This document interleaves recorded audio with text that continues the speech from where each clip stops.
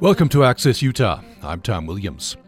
Last summer, we devoted an entire episode to monarch butterflies and fireflies. And after that program, a listener suggested we do a similar episode focused on birds. Today, we'll do just that. We're going to be talking about bird watching, backyard feeders, solutions to the problem of birds hitting windows, and creating conservation areas for birds, and much more. In the second half of the program, about half an hour away, we'll be talking with Brian Dixon, who's done extensive work over many years with Bridgeland Audubon Society.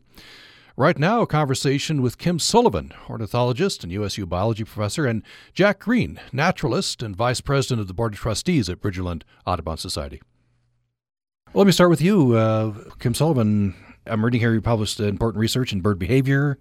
Ornithologist? Ornithologist. Ornithology? Animal behaviorist. How did you get into ornithology? What was the... I always liked watching birds and finding bird nests and following them when I was a child. Yeah. So a childhood. Yes, childhood interest. Yeah, interesting. Now, sometimes a lot of children have that kind of an interest, and then we grow is the wrong word. We drift out of it, right? You didn't. What do you think? You kept an interest in birds? I just liked being outdoors, and I always liked going to school, and so I just kept going because I never left. Yeah, interesting. Jack Green, what about you? The start in childhood? Interest in nature, outdoors, birds? Yes, I'll blame it primarily on my mother. Raised up as a feral child in northern Wisconsin, woods and fields. And my mother and father, to a lesser extent, I just didn't see as much of him, but I remember when I was a little tiny toddler tripping over a lot of things, that she would take us for walks in the woods that surrounded our home there in northern Wisconsin, and it just continued on. Then I really got into fishing and hunting, and a little later on realized that, I can look at a bird not through the sights of my shotgun, but just without and maybe a pair of binoculars. Did that get you into birding? It did, and then I took a marvelous ornithology class at Central Michigan University, where we had an excellent instructor, and he was, again, an avid birder, obviously, ornithologist, and birded by ear, and that got me going in that direction as well. So that whetted my appetite, so to speak. So he birded by ear? Yes. So attuned to the sounds of the... Right. Yeah. So I know quite a bit of bird language, as I'm sure Kim does. Yeah. But anyway, so when they stop singing, I'm in trouble, because I'm not nearly as good, and especially when the juveniles show up and they don't have their full colors and they can't sing well, even if they tried. So it does take, at least some species, does take them time to learn, does it? It does. It's like a foreign language, basically. Mm-hmm. Yeah, you just start really differentiating different notes and inflections and so on, syntax. And it isn't long until, hey, there they are. And there's several hundred that sing different songs, and I can pick them out pretty well. Yeah, in their first summer, birds have a period of sub-song where they sort of practice singing. And it doesn't sound quite like an adult song, but they have to go through that, and they have to hear themselves sing in order to be able to produce the adult song once the next spring. So they have to listen to themselves. Yeah, they have to hear themselves. Practice. They have to hear the adults singing, and then they have to practice themselves and hear themselves practice. Interesting. And then they'll be able to produce the song. I guess like humans learning language. Kind of a thing, yeah. Yeah, I'm just going to ask him a question if it's okay. Yeah. So I've heard from, I don't know if it was a reliable source, some time ago, that the bird brain, the part of the brain that accommodates singing and receiving song, actually enlarges during the breeding season, so that they are more efficient at it and yes, more so birds are, unlike mammals, birds actually turn on neurogenesis as adults. And so the new cells are produced in the fourth ventricle, and they migrate to the areas of the brain that control song. Yes. So for some species like parrots or canaries, they actually learn new elements every year. And then some cells die, and they can lose those elements. Are there a lot of species who are imitative? Parrots can parrot. That's we get the verb. Well, they can pick up, human, can approximate very, very closely human language or other sounds, right? Yeah, ravens are very good, crows, mockingbirds, and even the starling. So the starling will mimic other birds. Yeah. Interesting. What's going on there? What's the? I guess it's for a reason. Yes, males that have a larger repertoire of sounds are more attractive to females. Okay. Yeah, it's often about that, isn't it? Yes. Yeah. It's a way of advertising. It's the way of advertising. Yeah, that's true. I want to talk a little bit about birding. Birding is big activity, right? It is. Yeah. Yeah, it's, well, Kim can probably throw out some more recent stats, but I know over the years it has continued to grow. Of course, our population's grown as well, but the segment of our population that's into birding has, over several decades now, has been increasing. And I was amazed. I spent a fair amount of time in England, Germany, and so on. And over there, the birding is so big. It's just part of the culture. And everybody birds, from the time you're very young. Your family's out there going after it. But if Kim would like to comment on that. But, yeah, it is a very hot topic and worth billions and billions of dollars, actually. And it's really grown during the pandemic, where people spent more time at home and then all of a sudden noticing the birds that were in their backyard. Yeah. It can be quite competitive, right? The person who identifies the most amount of birds, right, kind of thing? Yes, there's a program, eBird, run by the Cornell Laboratory of Ornithology, where you can go in and see what birds are in the area, and you can enter in your own observations, and people compete to have the most observations. The Big Year, if you haven't seen that film, you really should. It's just really quite outstanding. It's all about birding, going to exotic parts of the planet to find a particular weird bird. I interviewed the author on his next book, which was a obscure battle in World War II, but he found out about it through birding. He went to this remote island in Aleutian Island in Alaska. Attu? Yeah, Attu, that's right. It's a big birding spot. Yeah. I guess you can, because there's zones, as I understand it, you North American zone, but if you get to the extreme edge of the North American zone in Attu, right, you can maybe collect some other birds. You get vagrants that just come across from Eurasia. That's right, it was Attu. So then his next book was the Battle on Attu. Anyway, I wonder, maybe some superlatives. Do you have favorite birds, just to observe or to study? Well, I did a lot of work on the yellow-eyed junco, which is sort of the relative of our dark-eyed junco here. And I just love watching chickadees. I have a whole family in my backyard, and they come down to the bird feeder on the back porch, and they sit there and they look at me, and they're just very curious, friendly birds. Jack, what about you? Yeah, I was thinking that I thought there might be a question of this type. So I've got my top 5. I could choose one of those and go for it. Or list your top 5. Okay. The dipper is one of my favorites, and I refer to them as the miniature penguins of the Rocky Mountains because they have so many behaviors like a penguin in regards to, they love to fly around underwater and grab whatever they're foraging for, which might even be a small fish and snails and various types of invertebrates. But anyway, and their feather arrangement and so on, and ability to withstand extreme cold, wet places and so on, kind of like a penguin in that regards. And they sing beautifully, and they sing through the year. It isn't just during the breeding season. They have feeding territories for certain segments of the stream that they will defend from any other dipper trying to occupy.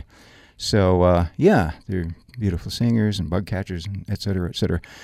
One more of the top 5 I'll just mention briefly is the sandhill crane, and another bird that loves to sing, and they also will sing beyond the breeding season. And not only do they sing, but they dance. So they have some human traits in that regard. They sing and dance. And they're beautiful dancers. They're very elegant, and they toss things in the air and catch them and so on. And also they like to paint their bodies, as some of us do. And if they find a reddish-colored soil, they will preen with it and go from a gray to more of a beautiful, soft brick red color. Etc. So, just fascinating birds. You mentioned bug catchers. That brings me to a question. What do birds do for the environment, or for us? Not that they have to, right? But that's one function that birds do kind of in the cycle, right? What would you say? Well, they're really important in insect control, especially for agriculture. So areas that have diminished bird populations for whatever reason end up having higher levels of plant pests. And they eat huge numbers of mosquitoes, mosquito larvae. They really just, ticks. They eat just large numbers of the insects we don't really like. and pollinators. I'll add pollination, which, of course, we know is really important for our purpose and for nature in general, ecological systems. And seed dispersers. And I was going to mention that next. Yeah. Thank you, Kim. We'd otherwise be spending a huge amount of money trying to disperse seeds if we didn't have birds. And I was just wondering, so we have our feeders, and how might that interfere with their seed dispersal? Because they're not out there dispersing the native stuff necessarily, but at our feeders, black oil sunflower seed, and a few others. But anyway, Kim, do you know? Have there been it probably studies? is. I mean, a black oil sunflower seed is much higher in nutrients than most of the native seeds that they're going to be eating. So they'll probably try to preferentially eat those. But because they don't want to stay in one spot too long, because that will attract raptors and predators to the area, they'll move around through their area. So they don't just eat sunflower seed. Yeah. So are we okay should we have backyard feeders? Sure. Okay. Just don't put them near your windows. Okay, yeah. We'll get into that. But what are the big predators? Raptors, I guess, would be one. For birds? For birds, cats. Yeah. Cats. Domestic cats are the largest predator. The largest predator, wow. Yes. And window. About 3 billion birds a year are eaten by cats. 3 billion. Domestic cats. Domestic cats in the United States. Wow, amazing. I had no idea. So another problem, of course, is running into windows. So let's talk about that. You're doing some research, have done, or doing some research on that. Yes, we've been doing research here on campus for the last couple of years, looking at birds flying into windows. Birds don't see the glass as a solid object, but humans don't either, because people often see someone walk into a patio door, but they see either it's a clear space they can fly through, or they see the reflection of trees and clouds and sky. So we've been working on ways, what you can do as you design a building, what you can do to prevent it, and then once you have a building, what you can do to mitigate it. One of the big things we found is it's actually more important what's outside the window than the window itself. Interesting. So what you plant outside. Oh, the plants. The plants. Yeah. So what kinds of things do better than? Well, if you're planting trees outside of windows or bushes, they need to either be right up against the window, or they need to be at least 30 feet away, because otherwise the birds will take off going from one tree to another, but the other tree is just a reflection.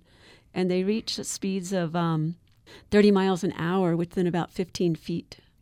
And so that's going to be a problem if they hit there. I'm reading here some of your research, some strategies using, is it fritted glass? Is that? Well, yes. If you're developing a new building on campus, we recommend you put fritted glass on, which is little ceramic dots are applied to the glass. This can be at like 2 or 4 inch intervals, which will tell the birds that they shouldn't fly through that small space. But if you're a homeowner, you can get pieces of vinyl strips that you can apply and then remove the strip and leave the little dots at that interval. Or you can hang paracord at 4 inches apart. You could take tempera paint in your finger and just put little dots 4 inches apart. But basically, birds don't want to fly through anything smaller than 4 inches in width and 2 inches in height. I see. So if you get something they can see. They can see, that tells them they can't fly through it. Okay. What are the most problematic buildings? Is it, I guess, a bunch of glass? University Inn, which is covered in mirrored glass. Glass, which reflects, and they've planted a grove of fruit-bearing ornamental pears nearby. That's a problem. And the fine art studios. Fine art studios, yeah. Glass with fruit-bearing trees planted right outside. Okay. So obviously you're not going to tear down those buildings. How would you mitigate those problems with those? Well, the art department is doing a competition to have designs. These will be cut out, stencil designs that'll be cut out of like the bus wrappers you see where you can see out, but it looks solid from the outside. And they're going to do a student competition to design stencils for those windows. Okay. And for the University Inn, we are actually doing a study of looking at projecting UV images on the building, because birds see in the UV range, but humans don't. Interesting. So projecting images that we couldn't see. But we won't see, but the birds could see. Are there, I know birds have migratory patterns, etc. I don't know how wide or narrow those are. So if a building is in a fly zone, is that a problem? Yes. That's why we have the Lights Out program. So there's a program called Lights Out Salt Lake. And one of the problems is that cities that are in the migratory flyways, which includes, we're in the western one, that during migration, most small birds fly at night, and they're disoriented by seeing a lot of lights. And so when you have these tall, lit-up buildings, they fly into the glass. So it's an effort to get people to encourage them to turn off the lights on tall buildings at night during the fall and spring migration. Jack, I want to talk about conservation. Of course, an area you're very interested in. And so with regard to birds, conservation usually is connected to habitat, right? It is. Hugely, yes. I would say that at least 60 or 70% of the bird loss has been due to habitat loss. And Kim may have better figures, recent figures on that. But I know there's a very substantial loss of birds due to habitat loss. And tying in with that, of course, the changing climate is also changing some of those habitats as they go through their yearly cycle and so on. With earlier bloom, which means, and perhaps earlier insect hatches that may not coordinate well with the migrants coming in that need a lot of insects and so on. So a combination of climate change and, of course, agriculture has been a huge influence on habitat loss around the world, and I'm speaking globally here. Yeah, so that's a big one. Certainly, we already mentioned controlling your cats and changing your windows, et cetera. But certainly using toxic chemicals and so on, that too has been a real problem. And again, most of that goes for agriculture in these very large fields and landscapes. So that's another very large one.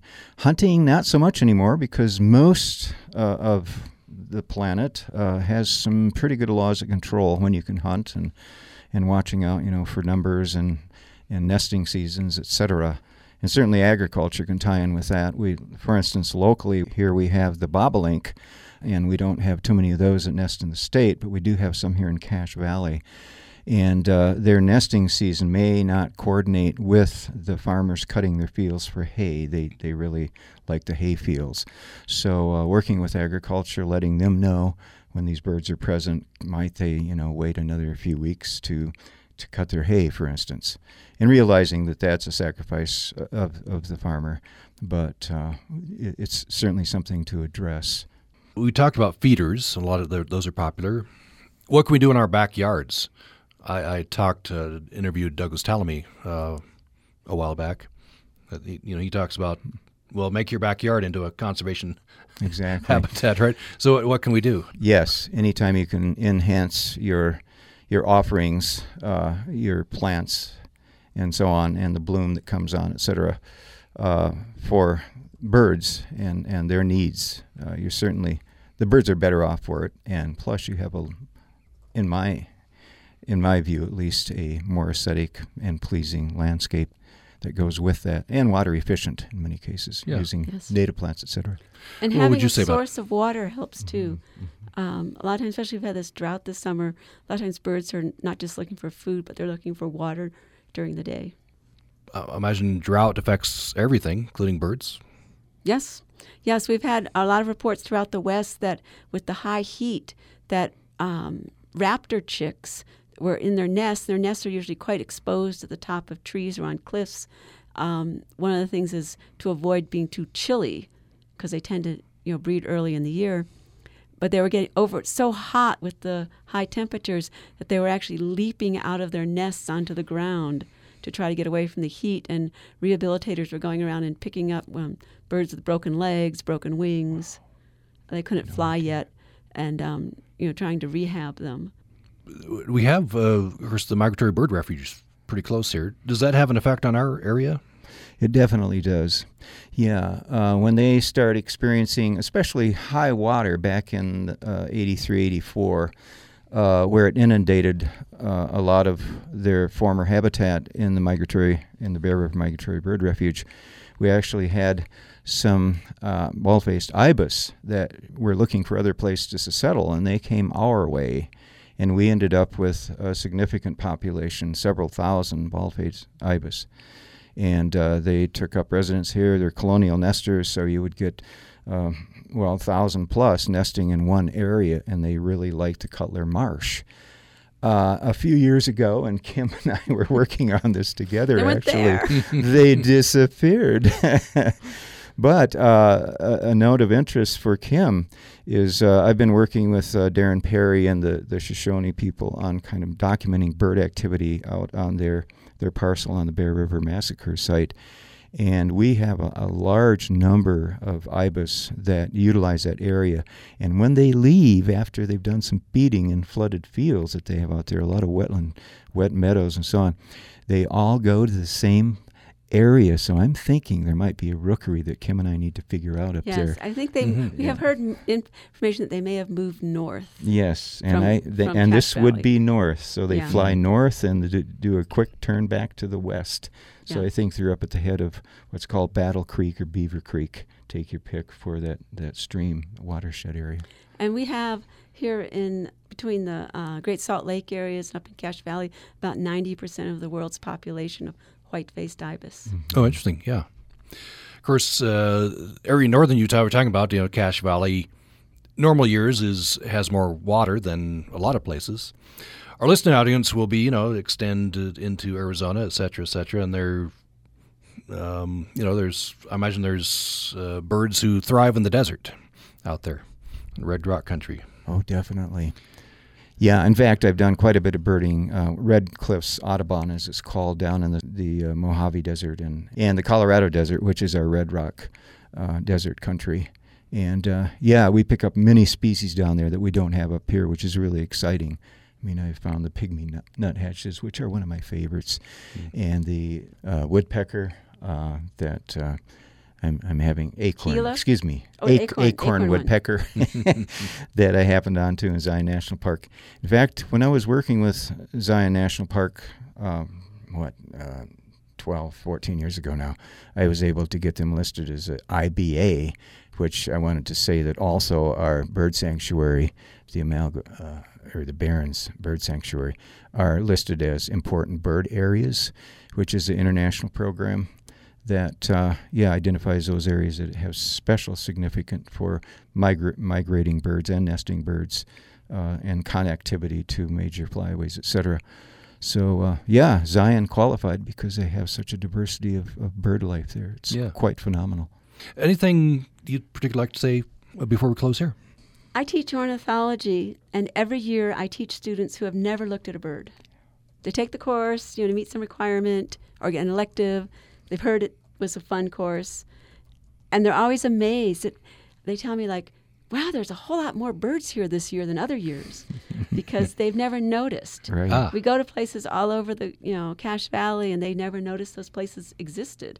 And so I've turned a number of people into lifelong birders. So I would say just grab a pair of binoculars. There's really handy. It's called Merlin. It's a free app from the Cornell Laboratory of Ornithology. Put it on your phone and just go out there and start birding. Jack, what would you say? Yeah, something we touched on earlier, which is since we've lost so much habitat, anytime you can landscape for wildlife, including birds, please do. And it also works for grandkids, I found, very well. Okay, get rid of the toxic stuff and make a variety of shrubs and trees and flowers and so on. It just enhances it in so many ways. So think about adding more habitat for birds. Yeah. Well, thank you to you both. Thank you. Interesting discussion. Thank you, Tom. Thank you, Tom. On Access Utah today, we're devoting the entire hour to birds, and we heard there from Jack Green, naturalist and vice president of the Board of Trustees at Bridgeland Audubon Society, and Kim Sullivan, ornithologist and USU professor of biology. Following a brief break, we'll continue this theme with a conversation with Brian Dixon. He'll tell us about some of the extensive work he's done over many years with Bridgeland Audubon Society. On this part of the program, we're talking with Brian Dixon. We want to talk about his involvement with Bridgeland Audubon Society and various areas included there. But maybe to get started with this, Brian Dixon, how did you get involved? Well, Tom, I made one of those mistakes that a number of people made with Alan Stokes, which is to express interest. So I was between jobs and showed up at a Bridgeland Audubon Society board meeting because I was curious about what they were up to. And for those of your listeners that remember Alan Stokes, he was the sort of guy that could kind of buttonhole you and ask you he would tell you that he had a project that he had in mind that you would just be perfect for. And sometimes that would follow him having caught your eye across a room, lots of people. And you knew several things. You knew, first of all, that the project, whatever it was going to involve a lot of time. And you also knew that it would probably involve a substantial amount of money, contribution on your part. And it would be a real pain in the neck at times. But the other thing that you knew was when you were done, you would be really glad you had done it. So Stokes had just an uncanny way of matching people to capabilities. And so when I attended that board meeting, I think he realized that I was interested in this sort of thing, and he got me involved in a number of projects. So that's how I got started in Bridgeland Audubon. Did you always have an interest in birds, nature, that kind of thing? No, I've always had an interest in nature. I grew up in the country, and we would play in the fields and around the house and so forth. And I had my three brothers to play with, and that was it. So we had to be pretty creative, I suppose. But my interest in birds really blossomed once I moved to Utah. And I'm from the East Coast, so I kind of regret not having been so interested in birds back there. But really, it was my interest in environmental issues and environmental protection that stimulated my interest in birds. And I'd always been an outdoors person, hiking and climbing and skiing and whatnot. And so birds just added another layer to appreciation, or another facet, another dimension of being out of doors, and I really cherished it. So it's offered a lot of rich experiences for us. Let's talk about some of the projects you've been involved in, the Bridgeland Audubon Society. Let's start with the Christmas bird count. With the Bridgeland Audubon Society began in 1956, I understand? Right. So the Christmas bird count originated in the year 1900 in New England or New York City. And it originated as an alternative to the Christmas side hunt, where people would go out after Christmas dinner and shoot wildlife. And this is really before, and whoever came back with the most number of things shot won the prize, sort of thing. And this is really before people appreciated that nature was really limited, and there were constraints on carrying capacity and the ability of nature to rebound and so forth. So that really began as an alternative to look at birds and count birds. And so it has become, over more than a century now, it has become the world's largest citizen science project. The protocol is you go out during a 3-week period and you count all of the birds that you can find within a 15-mile diameter circle. And so that becomes the count circle. And as of, this past year, there are something like 2,200 count circles in the Western Hemisphere. And so Logan started, actually the oldest Christmas bird count that's been done continuously pretty much, was in Provo. And that started, I think, in 1904. And so Logan started its count in 1956. And we've missed a couple of years in all of that, but 2020 was our 61st count. And it's intriguing because we'll often see more than 100 species. And this is in December, late December. So we usually do it the first Saturday after we can start, which after they'll let us start, which is December 14th. So the first Saturday after that.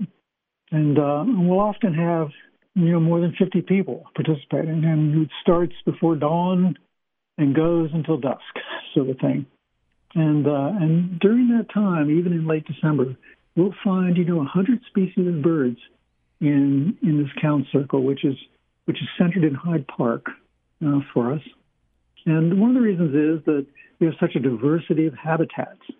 So we have marshes, and we have mountains, and we have fields, and we have urban areas, and there are different kinds of species that prosper and thrive in those different kinds of habitats. So I think that's what makes it so rich.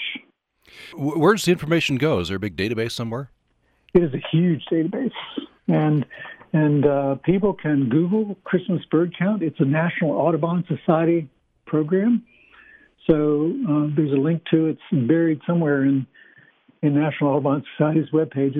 It's a dense website, of course, because it's got a lot of information. But if you drill down in there, you can actually download a PDF of any count circle. And you can find count circles on a map, and you can download data from all of the years or any years of interest from any count circle that has ever been done. So it goes back to the very beginning. So another area you've been involved with Bridgerland Audubon Society is environmental education. Maybe we could talk about EcoNet first. Oh, sure. And, environmental education really fits into Audubon in general and Bridgerland Audubon in particular. I think Alan Stokes, going back to him, he was an educator. He came to Logan as a professor of wildlife. And he taught at Utah State University and retired from Utah State University. So he was always very, very interested and intent on educating and really understood the joy of discovery about nature and tried to instill that in people. So that's really where it came from and has led to the mission statement for Bridgerland Audubon Society, which is pretty simple. It reads, protecting the nature of Utah for people and wildlife. So there's an emphasis both on people and on critters. And of course, nature itself involves more than just animals and people. It involves plants as well and the whole ecosystem, the whole complex network that makes up the environment. So in thinking about that, we started, Audubon has always been an advocacy organization. So they've always been trying to promote good stewardship of the world that we live in, because it's our environment too. It's not just the environment of creatures. So the EcoNet was an email distribution list that started, 25 years ago, maybe. Pretty much as soon as there was email available for people, we started using that. And it serves as a way to educate people and inform them and also call them to action, that is advocacy on various issues. So EcoNet has been going on probably the longest of any of the environmental education, formal type environmental education projects that we've been doing. Stokes Nature Center, you've been involved, Bridgerland Audubon Society has been involved in the Stokes Nature Center. Yeah, the Stokes Nature Center, of course, is located in Logan Canyon, near the mouth of the canyon, and it's considered a log structure that's on the right side of the highway as you drive up the canyon. It was really Jack Green's idea to start that thing, and it came together in it was started in 1995 or 1996 when Jack Green and his sons would go up there and would actually stay at this building, which was degraded really doesn't capture it. There were holes in the roof. Rain came in. People had built fires on the floor. It was an old veterans, I guess. Well, it was the first part of it was built in the 20s after World War I. And then it was expanded in the 50s by the veterans after those wars and served as a meeting place for them. And they gave it to the Boy Scouts in sometime in the late 80s or 1990, early 1990s. But it really languished. I don't think the Boy Scouts didn't really fit what they were doing. And so Jack had the idea to open up a nature center that would be similar to the Ogden Nature Center down in Ogden. And so we took that building and rebuilt it from ground up. Had many, many, $50-some thousand of donations and thousands of hours of volunteer time, and just rebuilt that thing from the inside out. And Glenn Gantz was pretty much the general contractor for that whole effort. So hats off to him. He gave up a year of his life, working on that project. And we opened it in 1997. So in 2022, it'll be 25 years old. And together with the First Presbyterian Church Virgin Land Audubon Society was able to really start a center that, for 25 years now, primarily fourth and fifth graders, is really the focus of a lot of that, although they do a lot of adult education as well. But it's really, the idea is to expose people to the richness of the natural world and stimulate their inquisitiveness and get them to learn or have the opportunity to learn about how the world works, how the natural world works. Let's talk about another instance of environmental education. It's a partnership with us, with Utah Public Radio. It's Wild About Utah, which is a great partnership. It's been going on for a while now. Yeah, it has. It's almost 13 years. I think it started in 2008, and there's something like 170 episodes. So it's a 3 or 4 minute weekly program that's recorded in audio. And there have been a variety of authors and people recording those various episodes. So there's something like 45 categories that you can explore on all kinds of stuff. And it's been, I don't know, I couldn't even guess how many different authors there have been for those projects. But, readers can just look at wildaboututah.org, I think, on the website, or they can get to it either from Virgin Land Audubon's site or Utah Public Radio. And they can explore all kinds of stuff on there. It's just really intriguing. It's been a huge success, I think. And you can hear it broadcast in Morning Edition and All Things Considered various other times throughout the week on Utah Public Radio. It's a great partnership. We're happy to be in that with you. Let's talk about the next kind of the general area. You've been heavily involved in habitat protection. Maybe a place to start there is the wetlands maze at Cutler Marsh. This is in Cache Valley, right? Yeah. So Cutler Marsh is a huge, 12 square mile or 20 square mile. It's just a huge wetland area out in the center of the valley that impounds water that PacifiCorp, which is a 7-state power company, PacifiCorp uses that to generate hydropower, which is very, very important in the mix and of electrical energy for us in the Northwest. So they have to relicense that dam through the Federal Energy Regulatory Commission every 20 or 30 years. And the most recent relicensing was in 1995, and they're in the middle of relicensing it again. And that license, I think, renews in 2024 or 2025. But back in 1995, they developed a resource management plan, and part of that plan involved working with community entities in something they called a Green Corps grant. So we worked with the PacifiCorp to designate the southern half of Cutler Reservoir, which is really south of the Benson Bridge and the Benson Marina, designate that part of the reservoir as the wetlands maze.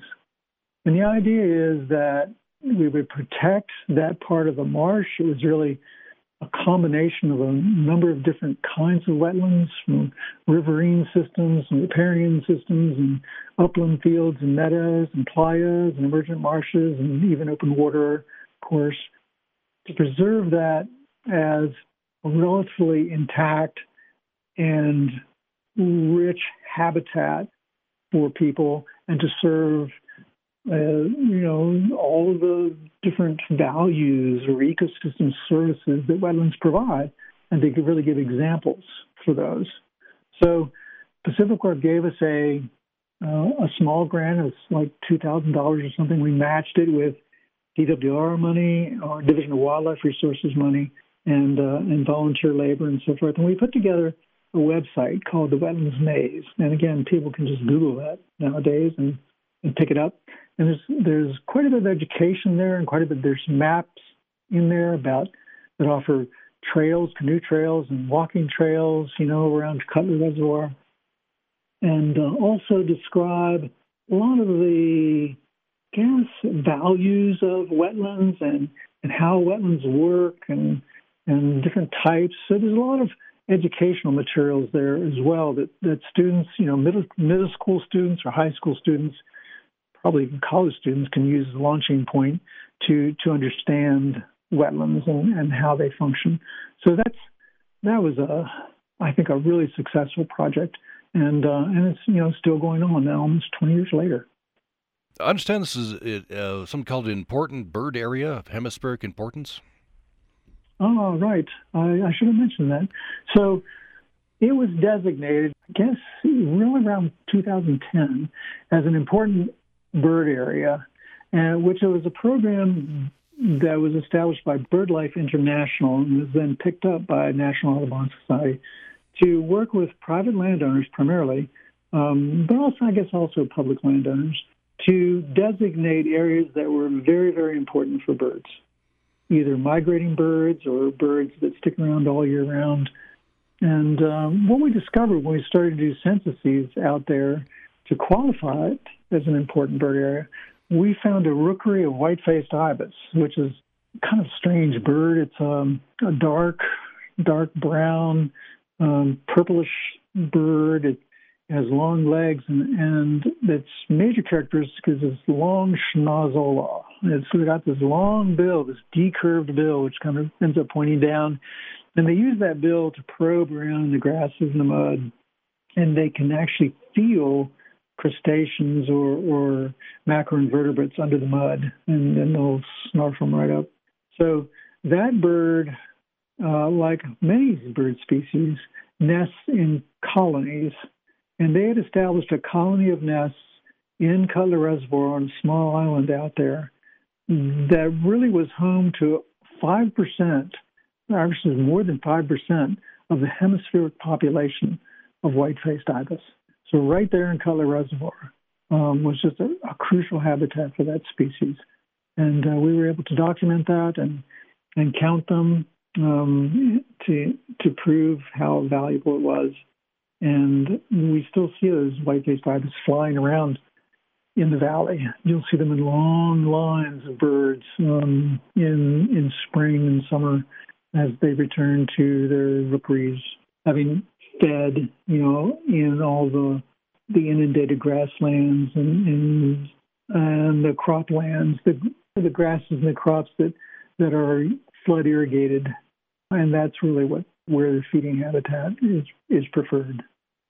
So talking about wetlands, you've outlined some of the benefits for birds and other species. Maybe we could emphasize the benefits for us, for humans. Sure. Yeah, wetlands are just rich in terms of things called ecosystem services by scientists. That is, services provided that you would otherwise have to pay for that are provided by the natural ecosystem, and wetlands include things like purifying water by trapping pollutants, making that water available for plants, generating biomass, that sort of thing. They also control floods because wetlands delay the runoff. They slow it down, so they take the peakiness, as it were, out of the storm flows and delay that flow downriver. They also capture sediment, which controls erosion and prevents sedimentation into the stream, which can result in water quality problems. And for people, they often offer solace that is quiet. The reeds and canary grass and the cattails and the sedges and bulrushes kind of knock the sounds down and make it a peaceful place to be. So wetlands are just really, really valuable. So still under the heading of habitat conservation, habitat protection, tell us about the Barrens Sanctuary. Barrens Sanctuary is 150 acres, more or less, of land that we purchased from Pacific Corp back in 2003 or so. And it's along 7000 North, which is a dirt road out by Amalga. And it borders, or it's both banks of the Clay Slough, which is a natural drainage out of the Barrens area in that part of the county. And it provides really a sanctuary for shorebirds and waterfowl. So we don't allow hunting there. and birds can go there and rest and feed.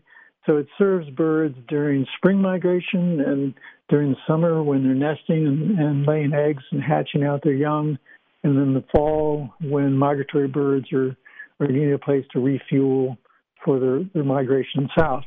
So we purchased that from PacifiCorp, and it allowed PacifiCorp actually to finish off the resource management plan that they had developed for Cutler Reservoir. They're sort of running out of budgeted funds for that. So our purchase of this land from them that they really didn't need, it really didn't fit their needs for Cutler Reservoir and hydropower generation, didn't fit that at all. So it was really surplus land for them. So when we bought that from them, it allowed them to kind of finish off their resource management plan.